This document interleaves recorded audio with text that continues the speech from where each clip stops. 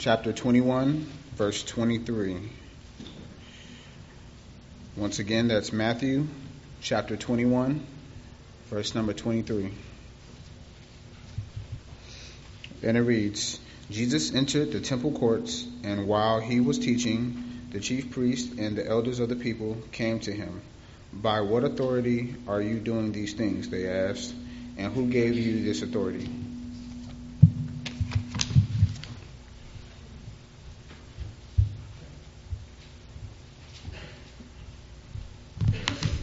One of my favorite things with the high school class is, if you ask any of the kids in the high school class, is something that I always try to encourage, something I always try to leave time for. It's questions and answers. Right, guys? Yes, they're nodding. Yes, questions and answers. I give them scrap pieces of paper, and we have pencils and pens, and whenever they think of questions throughout class, anytime, they'll write it down and hand it to me. Or sometimes they're so excited about whatever question they thought of, they'll just blurt it out right in the middle of class. Sometimes we'll talk about it right then. Sometimes we'll talk about it a little bit later. Or I encourage them even throughout their lives, every day, whenever a question comes up, they can either text it to me or write it down, and we'll talk about it sometime during class. This is something that I really appreciate about the Church of Christ, the Lord's Church, in that we are not afraid to ask any question about the Bible. We're not afraid to answer any question about the Bible either. Okay? That's something that is, I believe, very unique in the religious world. It's very unique.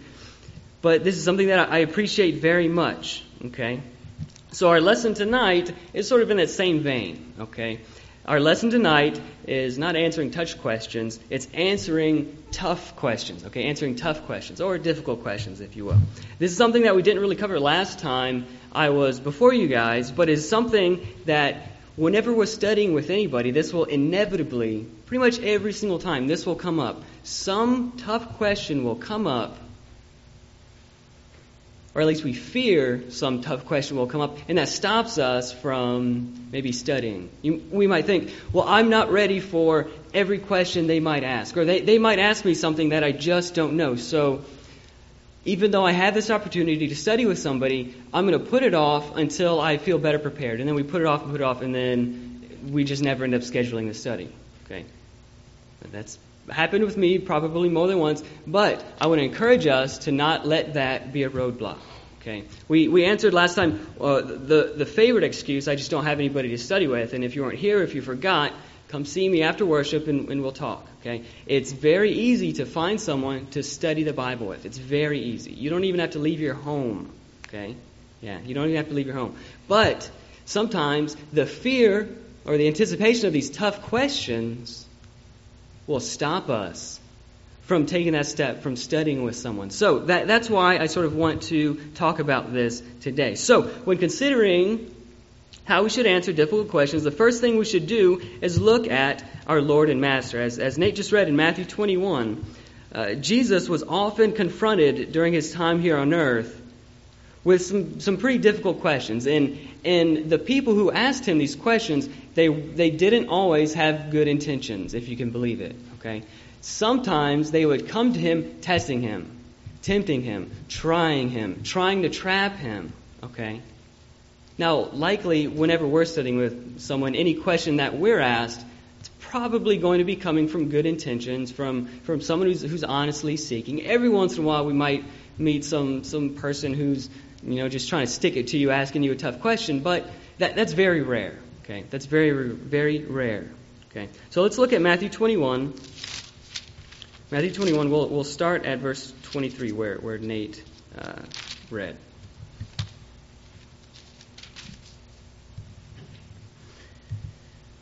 Now, when he came into the temple, the chief priests and the elders of the people confronted him as he was teaching and said, "By what authority are you doing these things, and who gave you this authority?" But Jesus answered and said to them, "I will also ask you one thing, which, if you tell me, I likewise will tell you by what authority I do these things." Okay, I'm going to ask you a question too. If you answer it, I'll give you the answer you're looking for. That's what Jesus is doing. Okay, and he asks this question. The baptism of John, verse 25. Where was it from? From heaven or from men?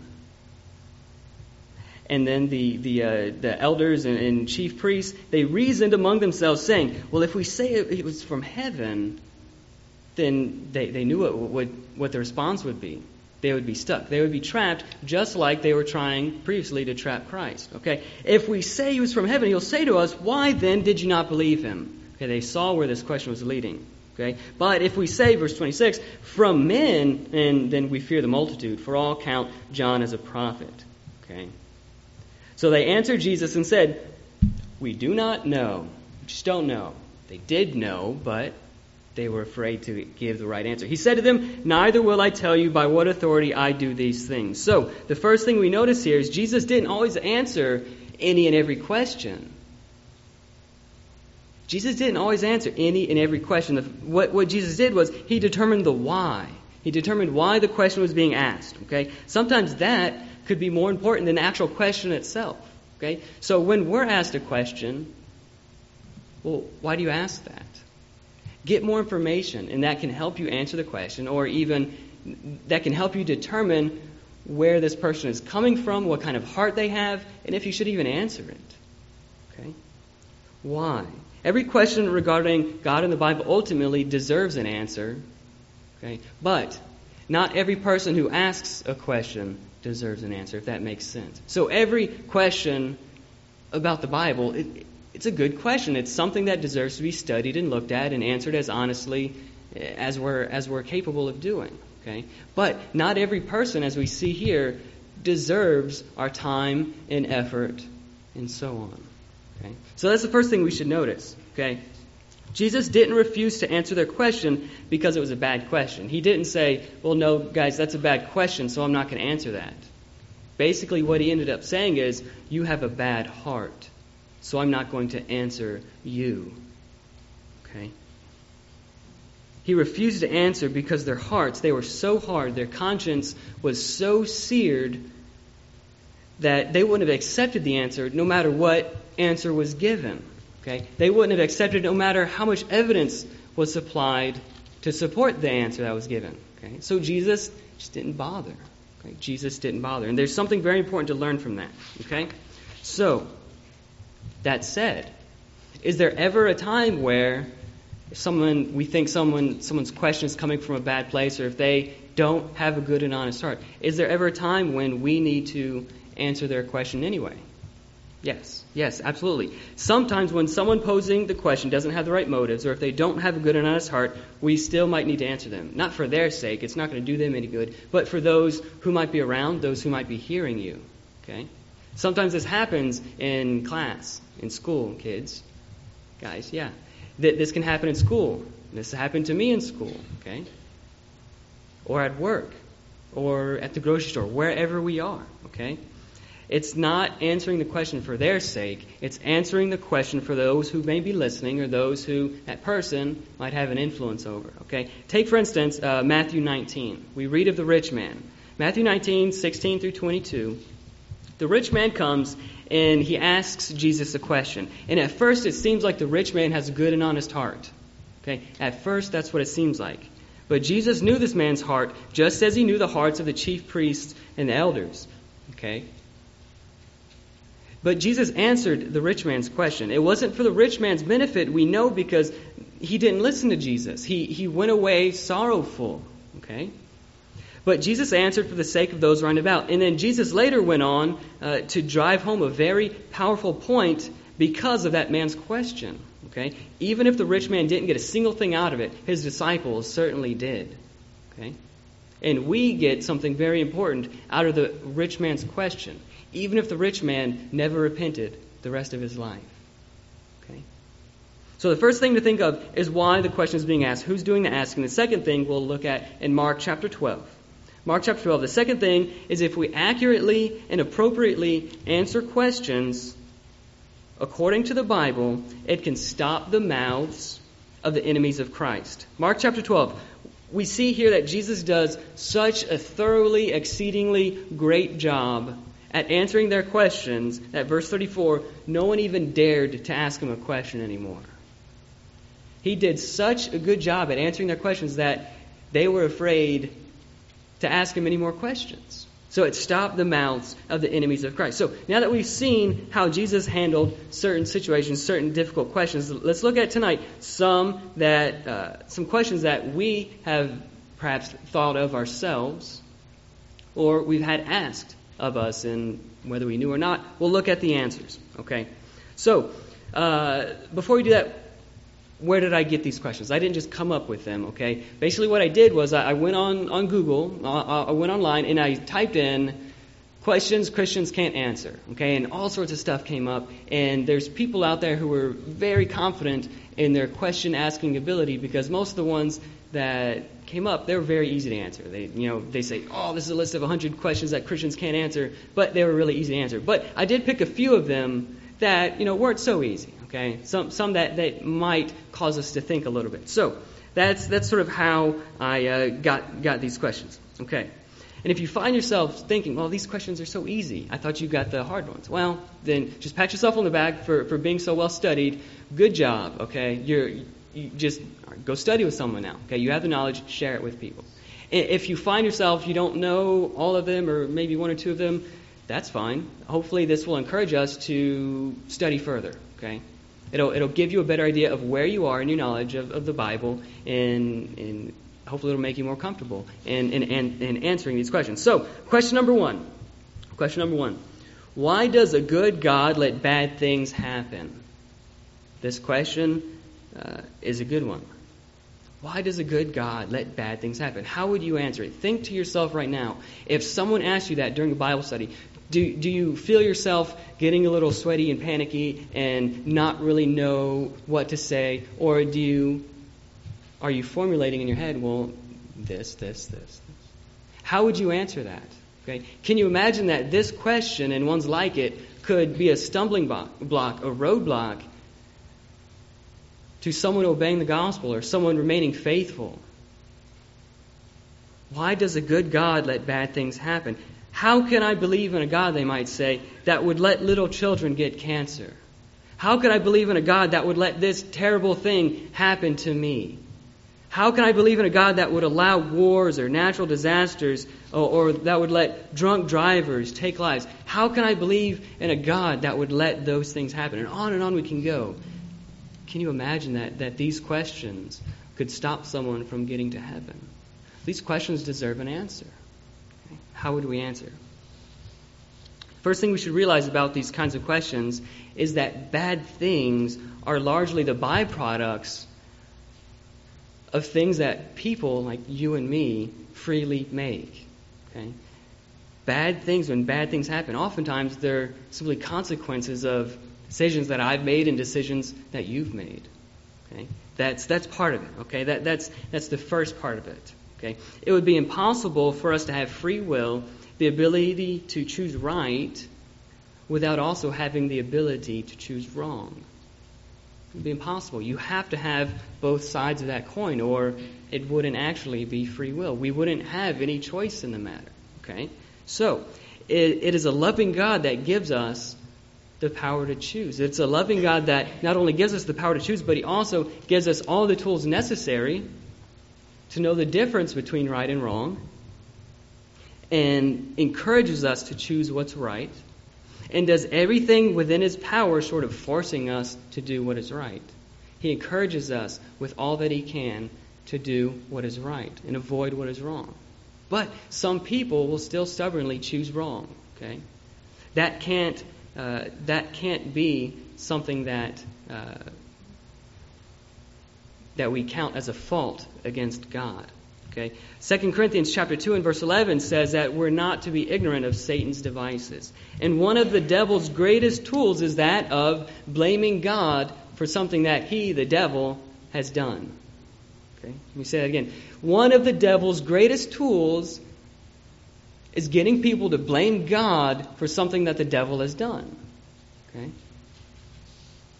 God should not be held responsible for the bad decisions that I make, because He's given me every opportunity to make the right decision. Okay? Second, Why does a good God let bad things happen? Second, here we go. Something we might forget, there's often great value. There's often great value to be found in difficult situations. Okay? There's great value to be found in difficult situations. So let's go to 1 Peter chapter 1. 1 Peter chapter 1, Peter says something interesting here. Chapter 1, verse 6. In this you greatly rejoice, though now for a little while, if need be, you have been grieved by various trials. Okay, Peter, why should they rejoice in the face of various trials? Why? Why, Peter? Give us the answer. And he does. Okay. Ultimately, he says, previously, as well as later in verse 9, that they would receive the end of their faith. That is its goal or its aim. They would receive the end of their faith if they would endure by going through these various trials. Okay? And that is, verse 9, the salvation of their souls. The trials they would go through would help get them to heaven. The trials they would go through would help get them to heaven. Okay? Another example, if you take a lump of metal, okay, just dug it out of the ground, wherever they dig metal out of the ground, I'm not sure exactly how all that works, but just a big rock, basically. It's got ore and all that stuff in it. It's basically useless. It can be a paperweight, can hold stuff from blowing away in the wind, but apart from that, or doorstop, it's not very useful. It's basically useless, okay? A lump of metal fresh out of the ground, basically useless to us, right? Right. Okay, but if we apply a little bit of heat, if we bang on it for long enough, if we grind it against something that is abrasive and rough, we put it through this rough experience, and we hone it and work it and bend it, then it can be a tool that's useful to us. Can you see the application with us in God? Without certain trials, without certain difficult situations, we'd be basically useless to God. But these trials build our faith. They make us lean on God and learn to seek Him. Job learned much more about his faith going through all the terrible things that he went through than he ever could have living a peaceful, easy life. They serve to make us stronger, more faithful, more able to help those who need it. How many times have you been in a rough situation and you've been comforted by someone who says, "Yeah, I've been there too. I've gone through the same thing you're going through. I've been there too, and let me tell you, you're going to make it through this." Yeah. Going through tough times, you can be a comfort to others. Okay, why does a good God let bad things happen? Even apart from building character, on a purely physical level, pain itself can be very good and even healthy when you touch a hot pan. Okay?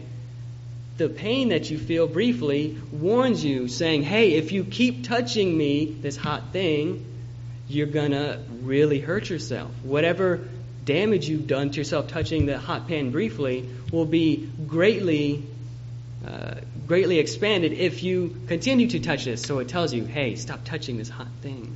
Okay? It saves you more pain. Okay? Tightness in your chest. Could that possibly be good? Could that possibly warn us of a heart condition? Yeah. What about the pounding in your head when you wake up after a night drinking? Could that possibly push you in the direction of, "Hey, maybe I shouldn't drink this alcohol anymore"? Could that be the case? Yes, absolutely. And on we can go. Okay? If you were to feel no pain, either physically or emotionally, after you did something you were not supposed to do, this world would indeed be a very, very dangerous place for you. Okay? That's. I believe there's even a rare disease where children or people can't feel pain, and they don't really have very long life expectancies. Okay? They break legs and they don't know it. They're walking and making even more damage, and it's a very terrible situation. Okay? So pain is good and even healthy. Okay? Third, in answering this question, suffering reminds us, as we often sing, that this world is not our home. Raise your hand if you've never had an ache or a pain or... Okay, yeah. Those aches, those pains, when you throw out your back, that serves to remind us that these bodies are temporary. That serves to remind us that we have something to look forward to. Why does a good God let these things happen? It reminds us to use the time that we have here on earth wisely. Okay, we don't know how long we'll be here. We know that however much time we have, it's fleeting. Okay, and the aches and the pains and all the things that we go through help us to remember that. Okay, we learn to lean on God for strength. Our pain, if we endure it, causes us to draw nearer to God. It makes us vividly aware of our frailty. Okay, and it helps us to keep our focus where it ought to be, on God. Do I want to suffer? Absolutely not. Okay, no way. But if it prepares me to get to heaven, if it can prepare my soul for heaven, then I'll endure it if I have to. Absolutely. There are many other reasons we could get into, but for the sake of time, we'll move on. Question 2. Why does God punish many people for the sins of one person? How many times can we think of in the Old Testament where one person sins and then the whole nation is punished? Or one person sins and the whole family is punished? It brought to my mind Achan in Joshua chapter 7. What did Achan do? Well, he took something he wasn't supposed to take. Okay? He took some stuff he was not supposed to take, and then what happened? His entire family paid the price. Okay? Or we think of David. David sinned in taking a census of the people in 2 Samuel 24, and what happened there? 70,000 people died because of that. Okay? How can we harmonize that with the God that we read about in the Bible being just? Okay? We know that God is just. It says in Psalms chapter 7, verse 11, God is a just judge. Psalm 33 and verse 5, He loves righteousness and justice. The earth is full of the goodness of the Lord. Okay? How can we harmonize these two things? If one people does something wrong, it seems to me that that person should be punished. Not his whole family, not the nation. Okay? So how do we harmonize these two? Can you see yourself being asked this in a Bible study? How would you answer? If we look back to the story of Achan, okay, the account of Achan, his whole family was punished, okay, and the 70,000 people who died because of David taking the census, they were punished along with David. What was likely the case is that they had some part in the sin as well. And if not that specific sin, then some other sin, absolutely. We know in Romans 3:23, all have sinned and fall short of the glory of God. Okay? And even if that's not the case, let's just say for the sake of argument that Achan's children, every single one of them was perfectly righteous and just and good and didn't sin, and they did everything in obedience to God and on and on. Okay? And the 70,000 people who died, they just absolutely were faithful to the end, and they served God and never sinned, let's just for the sake of argument grant that. Okay, fine. What if that was the case? If that was the case, they were completely righteous, then would their death be a punishment? Would their situation in their death be improved or downgraded? We know what happens to righteous people when they die, don't we? Yes, we do. They go to paradise. If these people were righteous and they died, fine. Their situation is greatly improved. Okay? There is nothing that cannot be harmonized with God's justice in punishing people, like in the case of Achan, in the case of David, and in a number of other situations we can look at. Okay, the fact that nothing is really written regarding these other people, Achan's family and the 70,000 people, nothing's really written regarding their specific involvement in the situations we're looking at. It doesn't matter. It doesn't matter because everyone has sinned and in some way deserves whatever punishment comes to them. Okay? And even if they were righteous, they also get what they deserve, because if they've been serving God, they only have a reward waiting for them. This is no difficult question at all. The two harmonize perfectly. Okay? Question number 3. Here's an interesting one. This one question, or questions that sort of grouped around this type of thought, is perhaps the most commonly asked question by people outside the church. Okay? Someone has never obeyed the gospel. It's probably because they're asking at least one of these questions, sort of in this group. Okay? Here we go. Why did God have to take a week to create everything? Why couldn't he, if he was all powerful, just snapped his finger and everything was here? Why did he have to take that long? Why did God have to make Eve out of the rib of Adam and put Adam to sleep and all this stuff? Why couldn't he just, okay, Adam and Eve, there they go. If God was all powerful and he knew how often people would twist the scriptures and how people don't really like reading, why would he make us read some book instead of just sending some angel down to just tell us everything or just zap us with all the knowledge we need to know? Why couldn't God do it that way instead of the way God did it? And there's a lot of different questions we can go on and on about this. So why didn't God do it this way? Why did he have to do it this other way? Okay, and these are great questions. Okay, for questions like these, the first thing we have to do, we have to realize what is being asked. What is actually being asked? Okay, what is really being asked is a lot of times, why didn't God do something the way I would have done it? Why isn't God more like me? When someone is asking this kind of question, they're putting themselves in the place of God. They're saying, I'm smarter than him. Okay? If God really was as wise as he says he is, he would have done it my way. Okay? He should have done it this way if he knew what was best for him. That's ultimately what the person who's asking these questions is saying, aren't they? Why didn't God do it this way? Why couldn't he have done it this way? That's what they're saying. They're saying, God, I'm smarter than you, so you didn't do it my way, therefore I'm not going to follow you, I'm not going to believe in you, and I'm going to go do my own thing since I'm smarter than you anyway. That's what's being said. Okay. This kind of question really is very easy to answer. So, and I'm not just going to answer it because I'm an artist and stuff like that. I'm going to give you an illustration. Okay. I'm going to give you an illustration, and this is a situation that anybody who has a driver's license can understand, I think. Okay.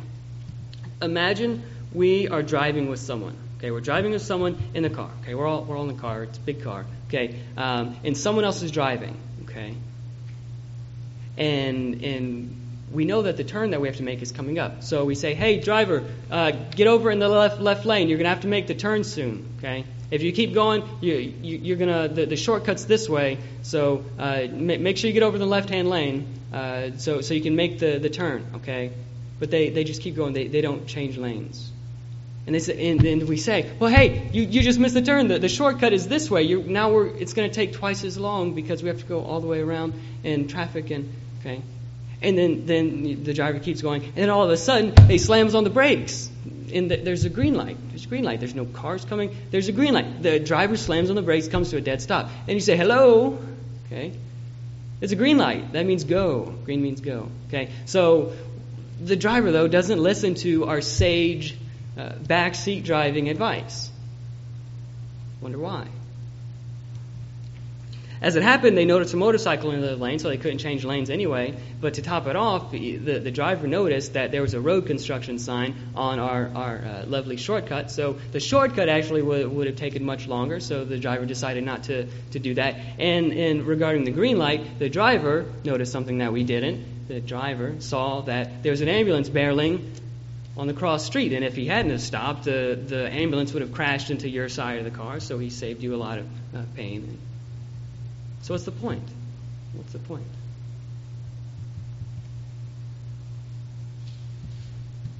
It's easy to recognize that sometimes we don't have all the information to make the best decision. We don't, like our backseat driver. Sometimes when someone's backseat driving, they're telling you all this stuff when you, the driver, actually sees more of what's going on. You have mirrors and stuff, and you're looking around. We don't always listen to backseat drivers, and a lot of times we tend to think of backseat drivers as, kind of annoying because they're trying to make decisions of what's best, right, when they don't have all the information. You can see the parallel, though, can't you?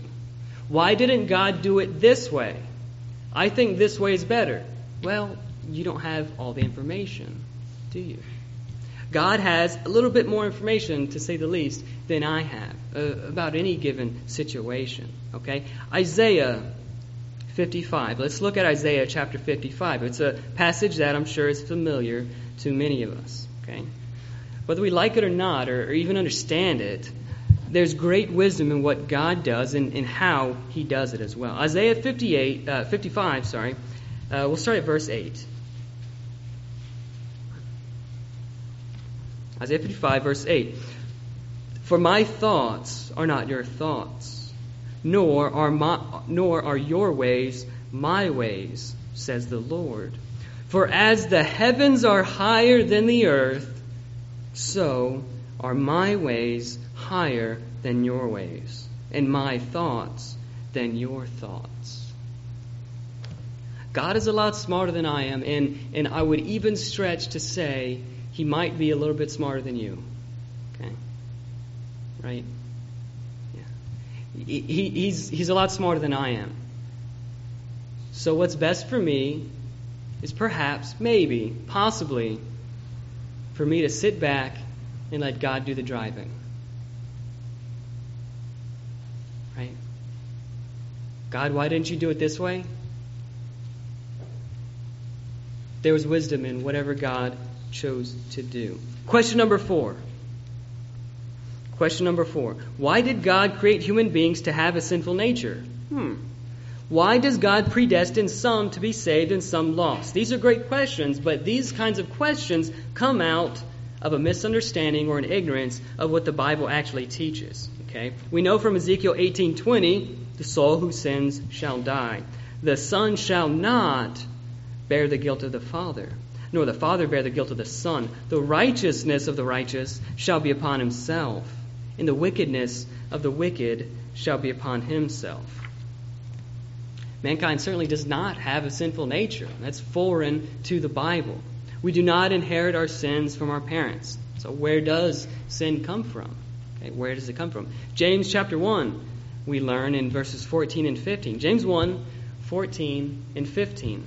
But each one is tempted when he is drawn away by his own desires and enticed. Then when desire is conceived, it gives birth to sin. And sin, when it is full grown, brings forth death. Sin comes from our own desires. My sin comes from my desires and my temptations and following all of that stuff. Not from my parents. My dad is not perfect. My mom's not perfect. Okay? But I didn't get any of my sins from them. They didn't get any from me. Okay? It's not a disease. It's not the flu or something like that. Okay? That's not how it works. Why does God predestine some to be saved and some to be lost? He doesn't. Okay? Quite simply, He doesn't. Acts chapter 10, verses 34 and 35. Then Peter opened his mouth and said, in truth, I perceive that God shows no partiality, but in every nation, whoever fears Him and works righteousness is accepted by Him. Titus chapter 2, verses 11 through 14. Titus 2, starting at verse 11. For the grace of God that brings salvation has appeared to all men, teaching us that, denying ungodliness and worldly lust, we should live soberly, righteously, and godly in the present age, looking for the blessed hope and glorious appearing of our great God and Savior, Jesus Christ, who gave Himself for us that He might redeem us from every lawless deed and purify for Himself His own special people, zealous for good works. So what God did decide beforehand is that people would need salvation. He knew that from the get-go. Okay? He knew that from the get-go. And that Jesus would need to come to earth and die so that we could be saved. That's what he predestined. He predestined not the individuals who would be saved and who would be lost. He predestined the plan that would let individuals, whoever wills, to be saved or to be lost. Okay, so question 5. Question 5, we're wrapping up. We're coming towards a close. Shouldn't God want us to reach him through our reason rather than unthinkingly through blind faith? This is a good question. This is another good question. Shouldn't God want us to reach him through our reason rather than unthinkingly through blind faith? What would you answer to that? Yes. Yes, absolutely. Yes. 100% yes. Okay? This question, though, like the previous set of questions, is based upon an ignorance of the Bible teaching. Okay? Popular culture has done something interesting. Okay? Popular culture today has redefined faith from its biblical definition. Popular culture has redefined faith from a conclusion based upon facts and evidence and reason to, that's the biblical definition of faith, to a conclusion drawn without evidence. I don't have any evidence, but I have faith. Okay? I have faith. Or, I know what the evidence says, but in spite of all the evidence, I've got faith. That's faith to people today, isn't it? Yeah, it is. It sure is. But we've redefined faith as we read in the Bible. Okay, it's a terrible turn of events, but that's just where we're living today. When Jesus taught something, ask yourself, what did he do? When Jesus taught something, and when his disciples taught things, what did they do? Did he just make wild or baseless statements and expect people to believe him in the absence or in spite of the evidence? Is that what Jesus did? No, absolutely not. Did Jesus spend time with people, studying with them, reasoning, giving explanations, logical arguments, even offering the strongest proof that can be offered, miracles, to confirm who he was and what he was saying is truth?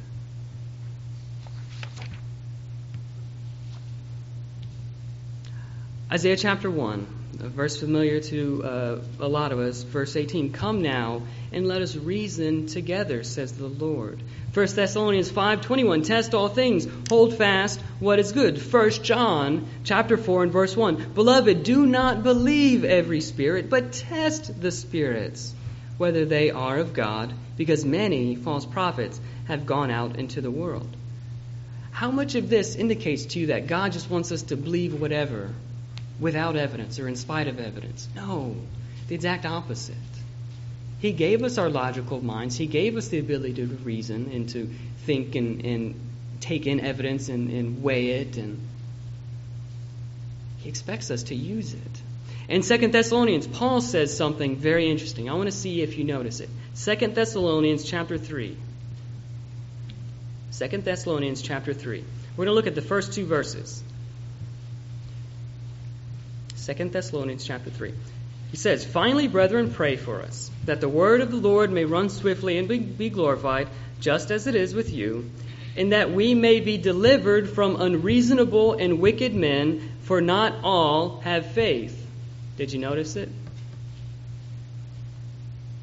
Did you notice it? There are two kinds of people being described here in verse 2.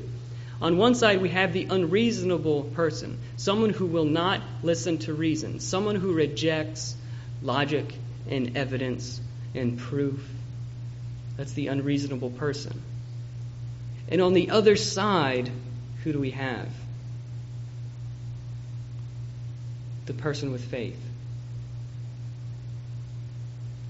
The person with faith is tied to reason.